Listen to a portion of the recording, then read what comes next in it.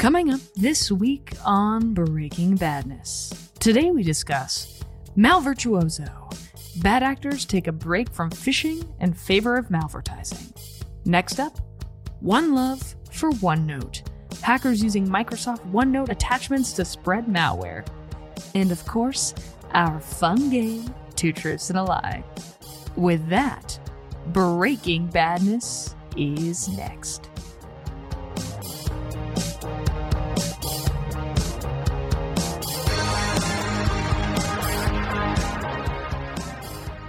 Welcome to Breaking Badness, episode number 147, recorded on February 6th, 2023. I'm your co-host, Kelsey, fishing at the least inopportune moment, LaBelle. With me, co-host Taylor, OneNote, Many Fishes, Wilkes Pierce. And last but not least, Tim, Malware, oh, where has my data all gone? Helming. Welcome. Thank you. Stuck the landing there, Kelsey. Man, I have stage fright when it comes to trying to nail both of your funny intros, because I feel like if I don't do them justice, I've nailed you. You're going to have bad luck for 7 years. Yeah, that too. Oh, man. Tim, I know you were just struggling with your furnace, and that would actually be a really funny, this is a very random pivot, it'd be a really funny HVAC like YouTube series called like Between Two Furnaces. And if that doesn't exist, and you can't hear the guest or the host because the furnaces are just making noise the whole time. Well, not if they're good furnaces, you know. It's like it's an HVAC professional's dream. On one side has to be the furnace from Home Alone. Oh my gosh.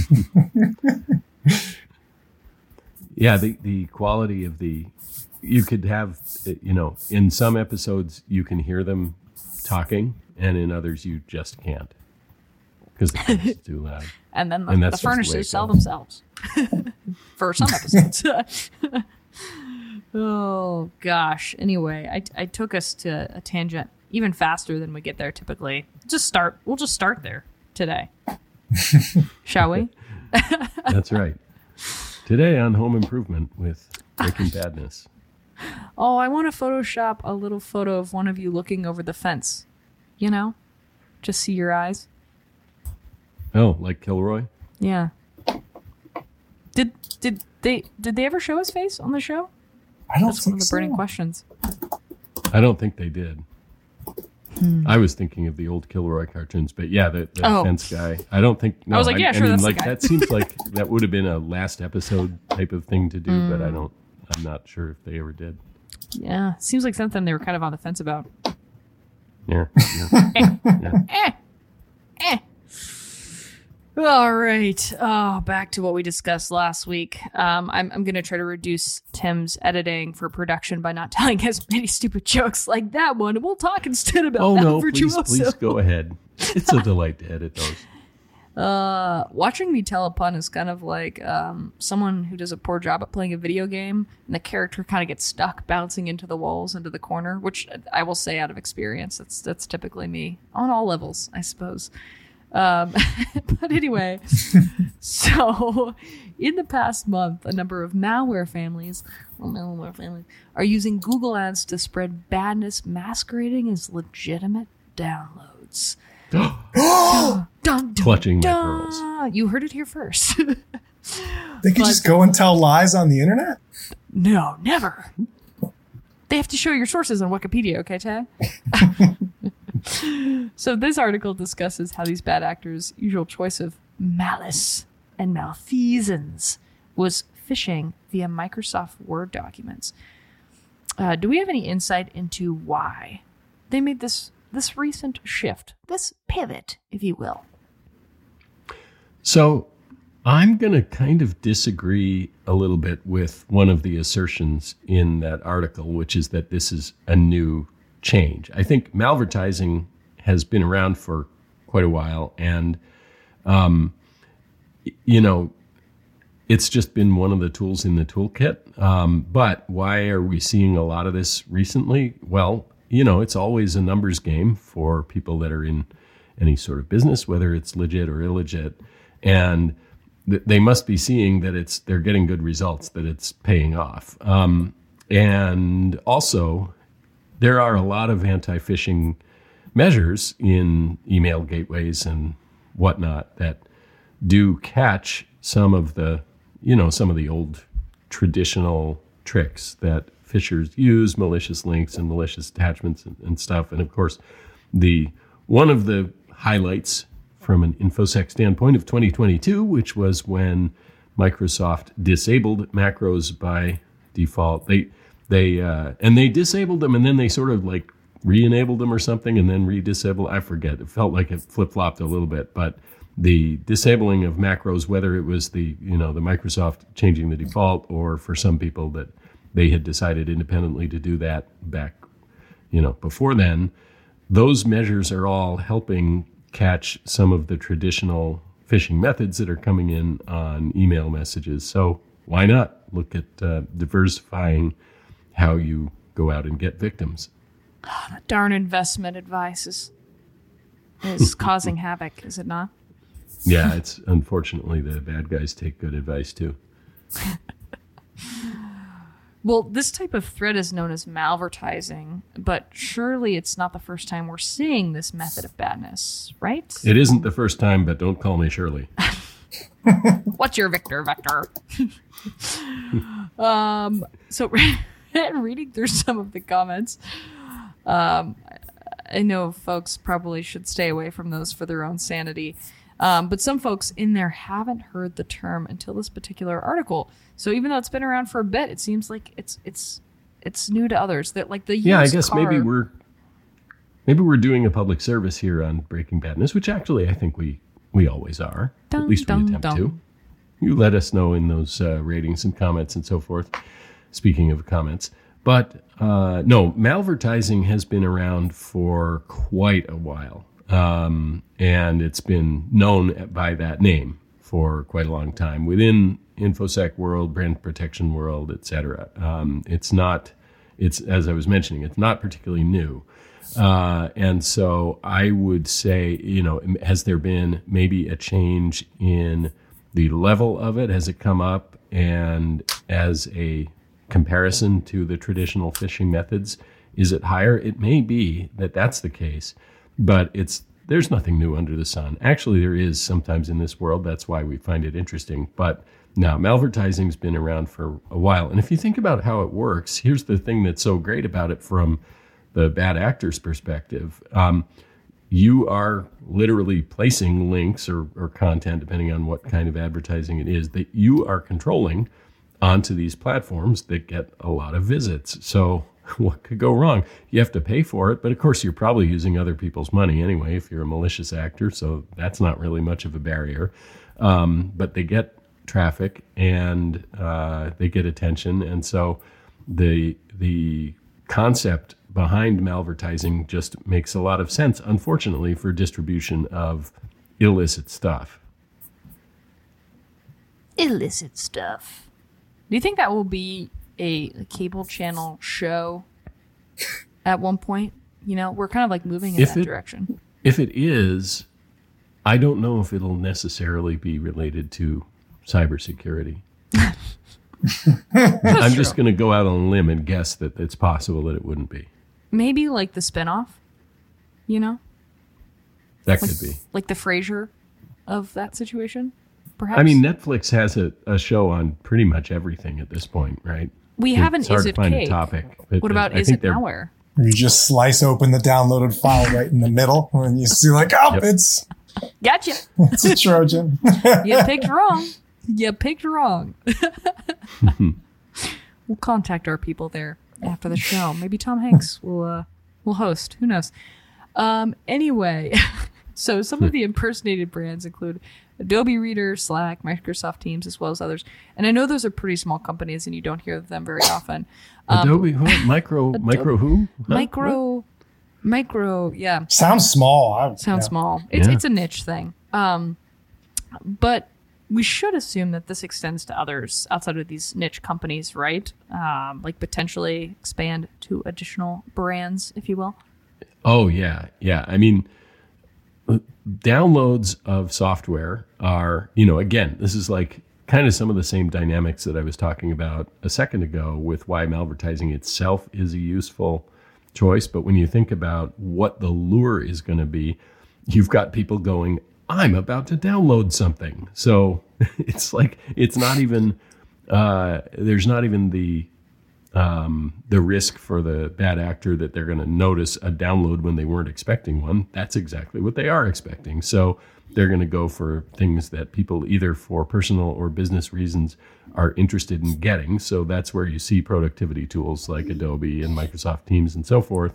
But you can find this with games and really any category of software that's popular. So yes, it is safe to assume that there are a lot more brands involved in being impersonated this way. And, the reporter for the article just had to cut the line somewhere and couldn't go on infinitely searching out what other brands or software products are being imitated in this way or used as lures this way. But yeah, it's pretty widespread. And, we'll talk about this a little later, but it does pay to be pretty careful when you're going to deliberately download software that you're actually getting what it is that you think you're getting. I want to spin off the Allure brand, the magazine, the Condé Nast magazine, and make it a fishing. Oh yeah, fishing allure. Lure. Yeah. I think there's a lot of similar readers between both of us. I think there's an N. We'll contact those people. We've got a lot of people to reach out to after this podcast. I mean, it's a three-way Venn diagram between the people interested in fishing, like for fish with an F, that swim around. That's Allure. Mm-hmm. Fishing with a PH, and people interested in fashion. Fashionable fishing. Mm-hmm. There's fast fashion and there's fashionable fishing. Think about that. So this report, this threat was reported by researchers at SentinelOne and is called Malvert, of course in camel case. Can you talk about what Malvert does? Yes, let's go into what Malvert does. Well, at the moment, according to this research from SentinelOne, it's being used to distribute a malware called Xloader. And for all you Mac people, guess what? Xloader runs on Mac as well as Windows, so equal opportunity here.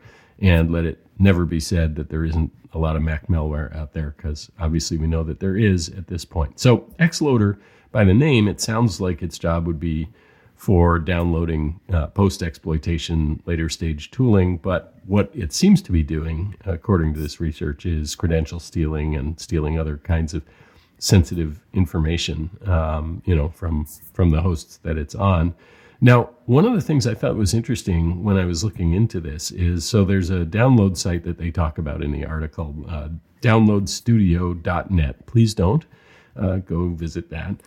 But that domain accomplished something that not very many malicious domains accomplish, and that is that it got way up inside the top 1 million domains in terms of the ranking algorithm that we've got in Iris, which replaces the former Alexa service that used to do that website ranking, not to be confused with the Alexa that's monitoring your home.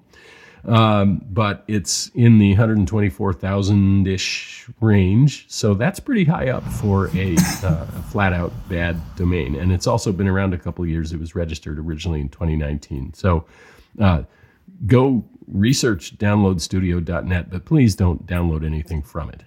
Do it. Click it. Oh, I want it. I'm just like, man, it's got all this really great software that I need. Yeah, I know. No, just go to Pirate Bay. And I was Google searching that software, and then this was the top link, so I have to click on that. Has to be. It has to be fine, right? Yeah, it's got to be okay. Yeah. No, I opened up a can of Iris on a few of the different indicators that were in this article, and I found a lot of stuff. And by the way, just as an aside, to put in a good word for the kind of methodology that we have learned about from practitioners over the years and that we promote and do ourselves. And Taylor does this a lot, and our research team do it a lot in looking at a given indicator out of a threat report or something like that, and then expanding and pivoting from that to find out other stuff that's related to it. And so they mentioned an IP address in the article that they said has shown up as malicious because it's got a bunch of these domains on it. And that is true, but I saw that IP has something like 413,000 domains on it right now. So there's probably some legit ones on there too. So this is one of those things where people who are firewall admins that have a posture that's pretty averse to getting any false positives, you probably don't want to just block that IP address. So if you go down to the domain level and you start pivoting around on some of the domains instead, you can find a much more concentrated set of indicators where your confidence can be really high that if you're blocking those domains or setting alerts on them or whatever it is that you choose to do, you're much less likely to be running into false positives from those. They also mentioned that this malware uses a rotating set of domains as the command and control, and that most of them are actually decoys, and that there's only one that is truly the actual C2 server. Now, when you have all of those as indicators, you might as well block them, because it wasn't quite clear whether it rotates through them and picks a different one to be the live C2 server at any given time, or whether there really is one of them statically that's just the only one. I wouldn't think they would choose to do it that way, because once that one's burned, it's burned.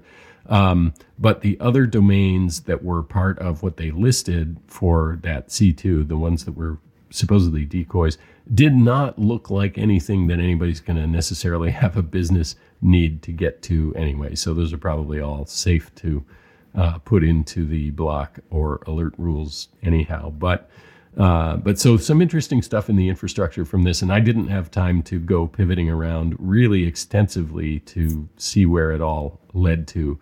But clearly there's a pretty scoped and defined campaign here. What I didn't see, by the way, was a lot of stuff related to all the different brands or products that could be spoofed in these malvertising campaigns. And what that says to me is that they identified a pretty specific one here, but you can zoom out and assume, because we know this is this is the case, that this is pretty widespread. This type of malvertising is going to be with us for a while. And you could say, well, why doesn't Google just fix that and vet the sources of all their advertising? And well, there you would have a scale problem. But they're probably getting better at it over the years, but so are the bad actors. It's a cat and mouse game. Go on eternally.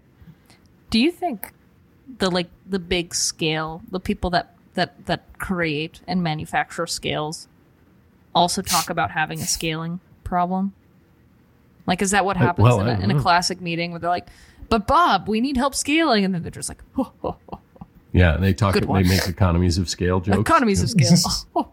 Probably. The customers just keep wanting to get bigger. They want to measure bigger and bigger things. It's a scale problem. Oh, boy. Well, Tim, you already covered this a little bit, but I mean, what do folks listening to the podcast, how can they protect themselves from these malfeasance?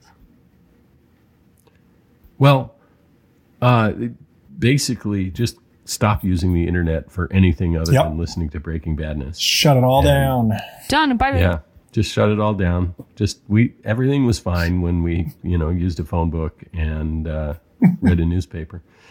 No, I think avoiding I've been leery of the sponsored links just forever. When I'm researching something in my favorite search engine and I get the results, the sponsored ones, I tend to, for me, I guess it breaks down into a couple different ways. If I am looking for something that specifically I know there's a brand or a company that is associated with it, then I check the domain, and I will occasionally click a sponsored one if I'm sure that the domain involved is the legit one.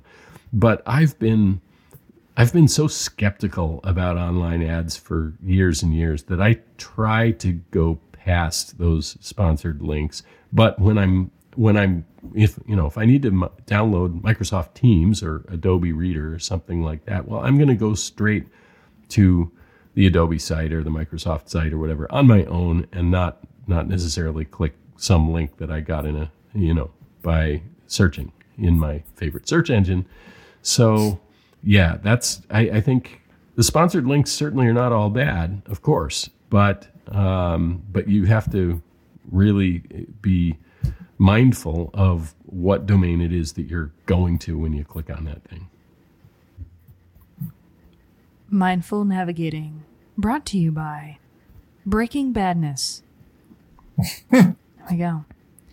All right, Tim, well analyzed, well summarized. Let's do our hoodie rating system, which is, of course, from 0 to 10. 10 is very, very bad. 0 is neutral, or not bad necessarily. And we're playing off hackers and hoodies, and basically how many defenders does it take to make this all better? And Taylor, why don't we start with you? What would you rate this at? Like grand scheme of things, big things, like it's not. This is like more of the same, right? This is just more background noise of scamming on the internet. But I will say that the ability for folks to get into the top, like that kind of buy bar that lives above the actual search results, right? So Google has like the advertising results and then the actual search results. And we could have a much larger discussion around how Google search has kind of gone downhill. But this is like just part and parcel of that whole conversation is like, hey, it's very difficult for folks to discern between the kind of advertising links above and the actual stuff below. And so they end up going to stuff on the advertiser marketplace that directs them to these fake downloads, right? And so like, I hear that there's probably a scale problem with trying to find this stuff, but Google absolutely has to do better. Like how can you have, you're under the Alphabet umbrella, you have Chronicle, which takes itself seriously as a security company. And on the other side, you've got, oh yeah, you want to get like a Visual Studio download where you have to like sift through 8 different malware links before you can get there. Like that's crap. That's, I don't know. I'm not using these days, Taylor, is we can just ask ChatGPT where's the best place to download Visual Studio. Yeah, right. Oh. ChatGPT. This is like the advertising thing is tricky because you have like, hey, if I'm on a legitimate site and there's an ad that's got a link on it through an advertising network, there's a lot of layers to those networks, and I expect them to be bad. The fact that I can go like, hey, Adobe Reader download, and like the first search from Google, the first advertising hit from Google is directly to malware. Like that's awful. Like that's not a scaling problem. That's just, you don't care, right? That's just, you don't care. It's not that hard for like, if you work from the inside out and say, hey, they're going to be targeting these 50 or 60 client downloads, for things like OBS or Visual Studio or Adobe Reader, or, insert your kind of 5 gaming download platforms like Steam and whatever EA does, and, Microsoft and that stuff. Like, there's a small number of these that make up a disproportionate amount of the malware, because your bad operators are just imitating the stuff they see out in the wild to try and trick folks. So the fact that you could like just have these as the top link on the advertising search bar is shameful for Google. So in terms of like, hey, is this like 1 million hoodies or anything? It's like 2.5 hoodies, right? It's not a lot of hoodies. It's the same kind of stuff, but I think it's not unreasonable to ask for one of the largest companies on the planet to be better about this stuff. Today on Just Grievances. Just grievances. Just grievances. Well, we could have some golden guidance that were tied to this particular grievance also, but go add and rate. So 2,500 millihoodies for that one from Taylor. Yeah. So I was kind of thinking I'm going to go a little bit higher. I'll go 3.5 hoodies because I agree totally with Taylor that it's a background noise kind of thing. This is not like the particular malware, that Xloader malware that they're talking about. It seems to be comparatively new, but the technique that we're talking about here is not new at all.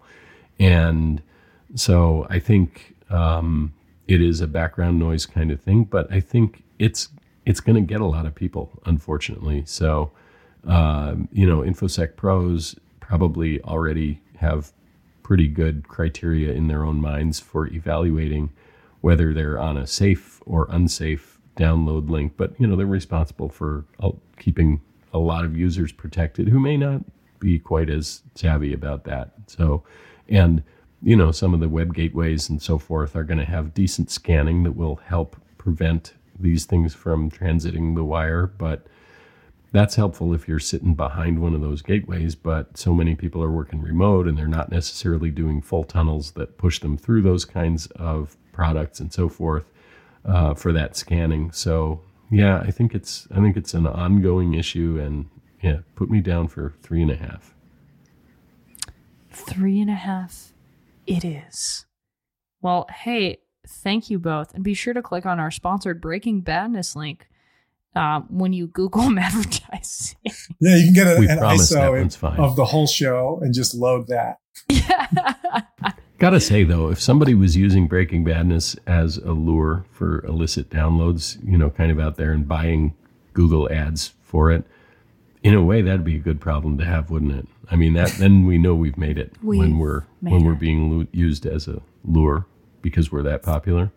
That's how they're gonna try to get high. They're gonna get the high targeted Tom Hanks is with the Breaking Badness lure for sure, and that's probably the overused phishing lure method for sure for T Hanks. Yeah, but Tom's pretty savvy about these things by this point. He's been associated with us for long enough. A very long time. He doesn't fall for these things. No. We've trained him well. Alrighty, well, we're going to take a brief break here before we return for our second article, which is One Love for One Note. We'll be back after these brief messages, and then we'll return. Looking forward to it. See you in a sec. Hey, Breaking Badness listener. Tim here from the crew saying thanks for being with us. We hope you enjoy listening to the show as much as we enjoy making it. And if you do enjoy it, well, we hope you might consider doing us a 10 chocolate chip goodie favor and leave a rating and a review of Breaking Badness on your favorite podcast platform. Maybe even more importantly, tell a friend or two about the show. We would be much obliged. And now, on with the episode.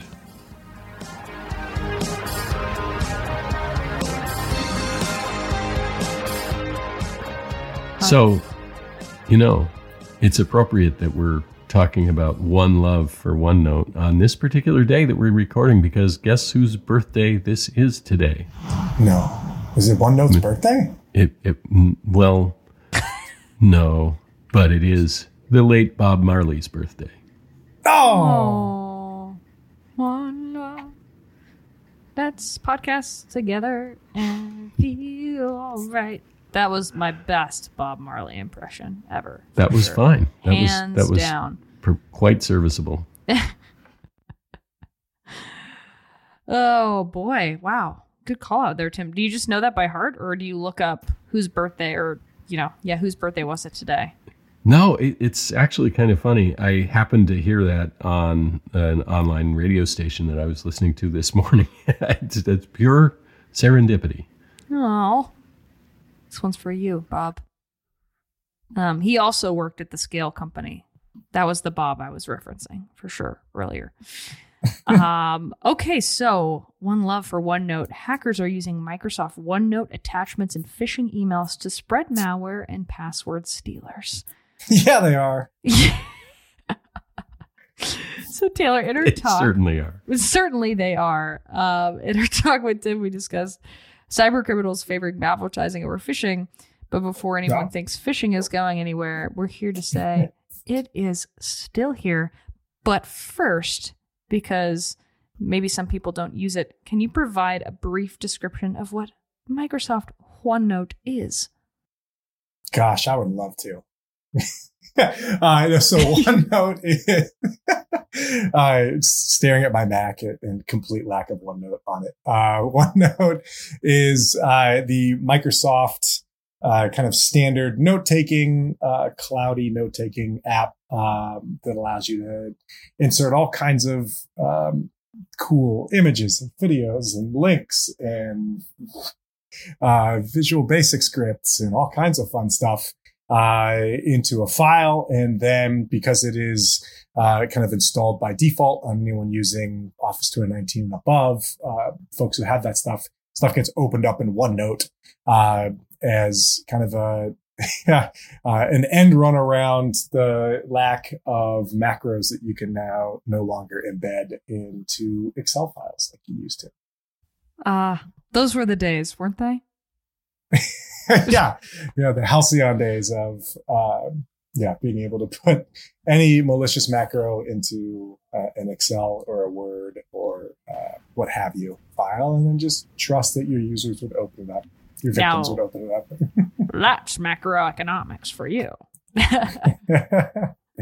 This problem brought to you by the Security and Features Trade-Off.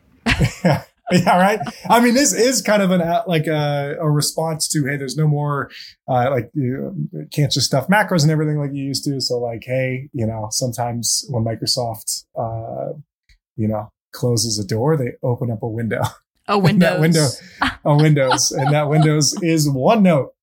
So there's a huge uptick in OneNote phishing over there's a bunch in the last week or so. But the proof point folks will tell you it's been going on kind of since late December and then really ramping up in the whole month of January here. So it's pretty new then, right? Sounds like. Yeah, like the techniques themselves are, it's a well-trodden path in terms of process execution that looks very similar to what you might have seen from macros in the past. But again, now we're going OneNote to MSHTA to curl to RunDLL to it's kind of similar stuff to what we would have seen in the past, but now just happening through OneNote. OneNote won't run macros, but it will run, Visual Basic scripts and LNK files and all kinds of fun stuff. Interesting. Man, Taylor, you've answered so many questions I was hoping to ask you. I feel like I'm curious if you just have any other takeaways from the proof point research that was produced here that you think would be interesting to share with the audience, because I know that particular bit of research in that blog really caught your attention this morning. Yeah, I think it's their attributing it back to the different types of malware. So async rat kind of being the most prevalent they're seeing, but Quasar rat and a few others making the list as well. Again, these are pretty standard stuff, nothing like world or earth shattering about async rat, but the kind of deployment mechanism via OneNote is pretty interesting. And then just the acceleration of it, the uptick in it. There's just, I guess some interesting things about OneNote where it makes it easy to kind of obfuscate where the links are going. And, once you've given it access, it's like, hey, you think you're just, click to view a diagram, click to view an image. And really you are, starting that install path. Gotcha. Yeah, it's definitely a well-produced research, by the way. So I highly recommend clicking on the link, which always feels like a trick. Yeah. I know. Another interesting thing is that they have picked up an actual, a clustered group, but they call it TA, I think it's 557. Hang on. The old Let TA me just double check. 557. Threat actor 577, which for them is they consider them an initial access broker. So this is kind of like your iced ID folks who's kind of their only thing they do as part of the chain is get initial access and then sell that to additional folks to then come in and do all of the kind of follow-on activity. But it's part of that mechanization of the of the attack chain where, hey, folks are just getting very specialized in one aspect of it, which is that initial access. And then they flip that for other folks to do their part in the chain. I love that the payload domain was direct-trojan.com. Like truth and advertising. I know, right? Like it's no obfuscation. Not even trying it. Right? Interesting. Well, Taylor, given all that you've shared, what's the best way for one to protect themselves against this particular phishing campaign, if you will? A lot of this stuff, like there's just simple things you can turn on that'll block a lot of the access. As far as like threat hunting, going and looking at all of the children from OneNote.exe, and seeing like, hey, are you legitimate? Do you belong here? Is this normal? And then also if OneNote like spawns other stuff, like, yeah, that's a huge red flag. But a lot of that stuff is getting picked up, so it's great. But it's just, this is kind of the initial burst of activity for this particular kind of phishing chain of events. So, all right. With all of that being said, let's jump into our hoodie ratings here for One Love for OneNote. Tim, what would you put this at? Yeah, I think this is a little higher than the other one, and it really is. It makes me think about the trade-off that we're always making between features and convenience and whatnot and security, because we give OneNote an awful lot of power by allowing it to be so flexible and including all these different kinds of content within the notes that you're creating there. So it's kind of a natural that this happened, and it's also it's getting some traction, as we can tell. So I will put this at 4 hoodies. I think, and we'll see. Maybe it's going to get worse before it gets better. I don't know, but for now, I think I'd put it at about a 4. What do you think of that, Taylor? Would you tend to agree? Yeah, I think that's, again, it's not like, hey, this is some type of 0-day thing that we can't protect against. It is, best practices. We have, again, closed the door on macros in large part, and, other stuff is going to pop up, whether it's buying advertising links to try and get folks to grab your malware, or stuffing weird scripts inside of a OneNote file. It's another day at the park for threat actors. We'll go 3.5. I'll go 3.5. A 3.5.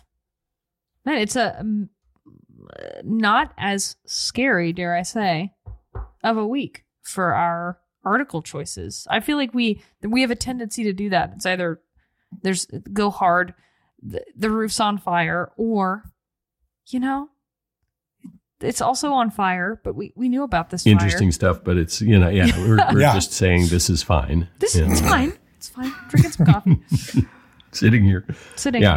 We're at the this is fine level of threat awareness.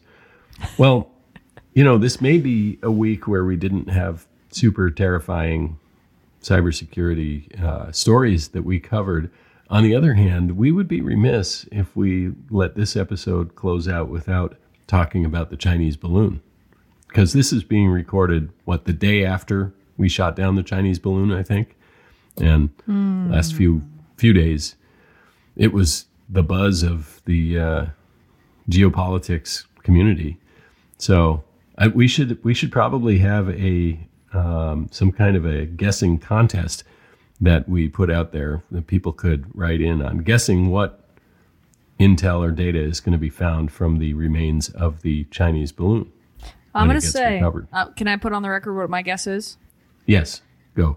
Gender reveal gone wrong. It's just a bunch of blue or pink. Yeah. All right. We've not learned our lesson here. Nope. That's what it is. It took an F-22 Raptor to end that gender reveal party. Pretty interesting. A very expensive gender reveal party. Good guess. Yeah, but the Chinese economy, it's pretty big. It's a juggernaut still. So Total this is power pocket move. change to them. Yeah. That's the real statement they're making for sure. I have a guess. So they're What's your trying guess? to, they float a big FM radio right above, and they listen to all of our morning radio shock jocks all across the country. And they're trying to recreate what makes them like so appealing to their audiences. So you're saying the morning drive time zoo in Chengdu is about to get a whole lot better? Yeah, it's about to get a lot better. Yeah. They're about to get all new soundboards and everything. Crazy, All right, Tim, wacky sound we need your effects as guess. well. Oh, yeah. That's huge. My guess is no, I hadn't actually thought about what my guess was going to be, so why am I using my sound effect? I'm not going to. I think they're going to find out that it was actually some oligarch's Instagram, and they were just uploading really great close-ups of beautiful sights that they saw. It's just because Instagram's got to be big over there as well. And if you're an oligarch, you can afford to get around the Great Firewall. Maybe that's what it was, actually. Maybe it was just a relay to get around the Great Firewall of China. I don't know. Yeah, it's just a big floating proxy. Well, I'm going to let our listeners... We'll find out soon. Yeah, you'll find out soon. I think everyone, if you feel comfortable, just, add us on the socials about who you think is most likely correct here. But yeah, I'm sure that will be a major topic of discussion. And we're going to go ponder that here for a few minutes on our last break before our fun game, Two Truths and a Lie. We'll be back in 1 second.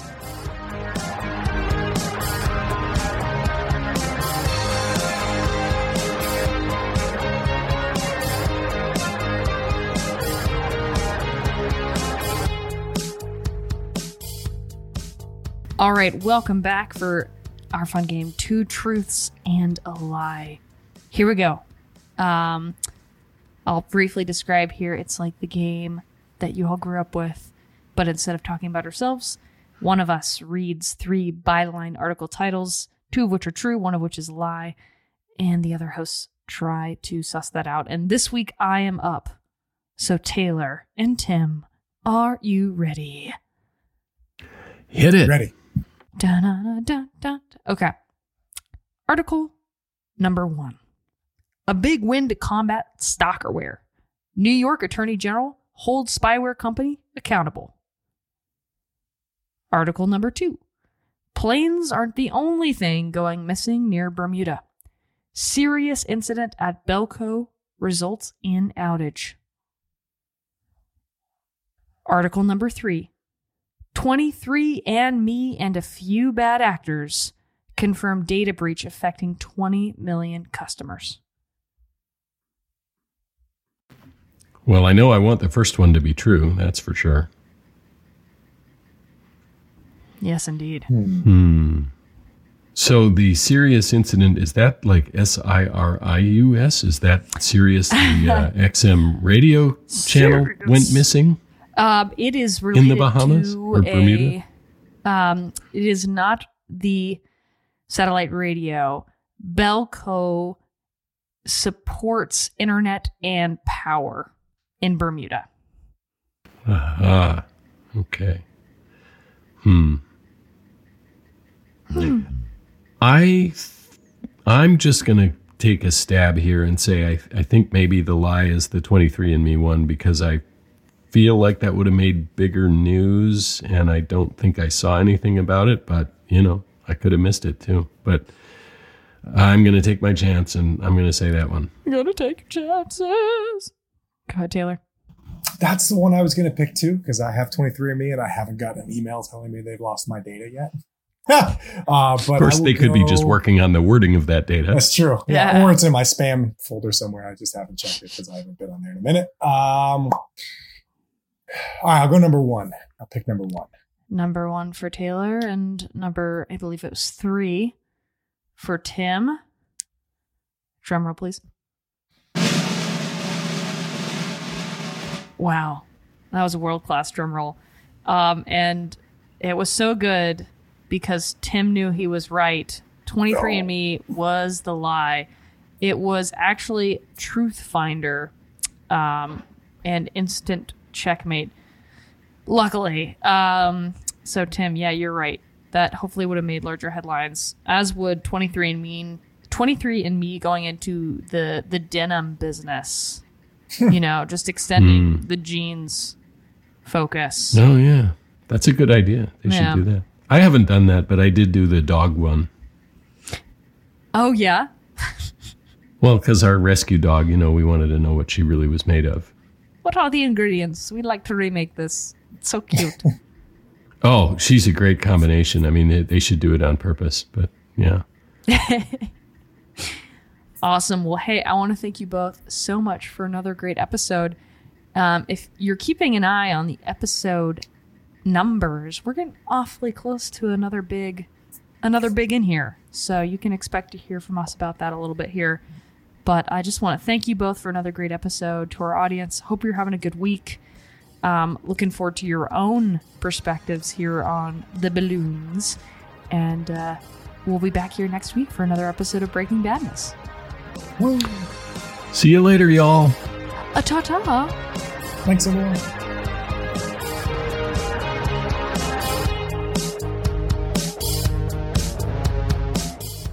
That's about all we have for this week. You can find us on Twitter @DomainTools. All of the articles and IOCs mentioned today will be included in our blog post, which can be found at domaintools.com/resources/podcasts. Catch us every Wednesday at 9 a.m. Pacific time when we publish our podcast and blog.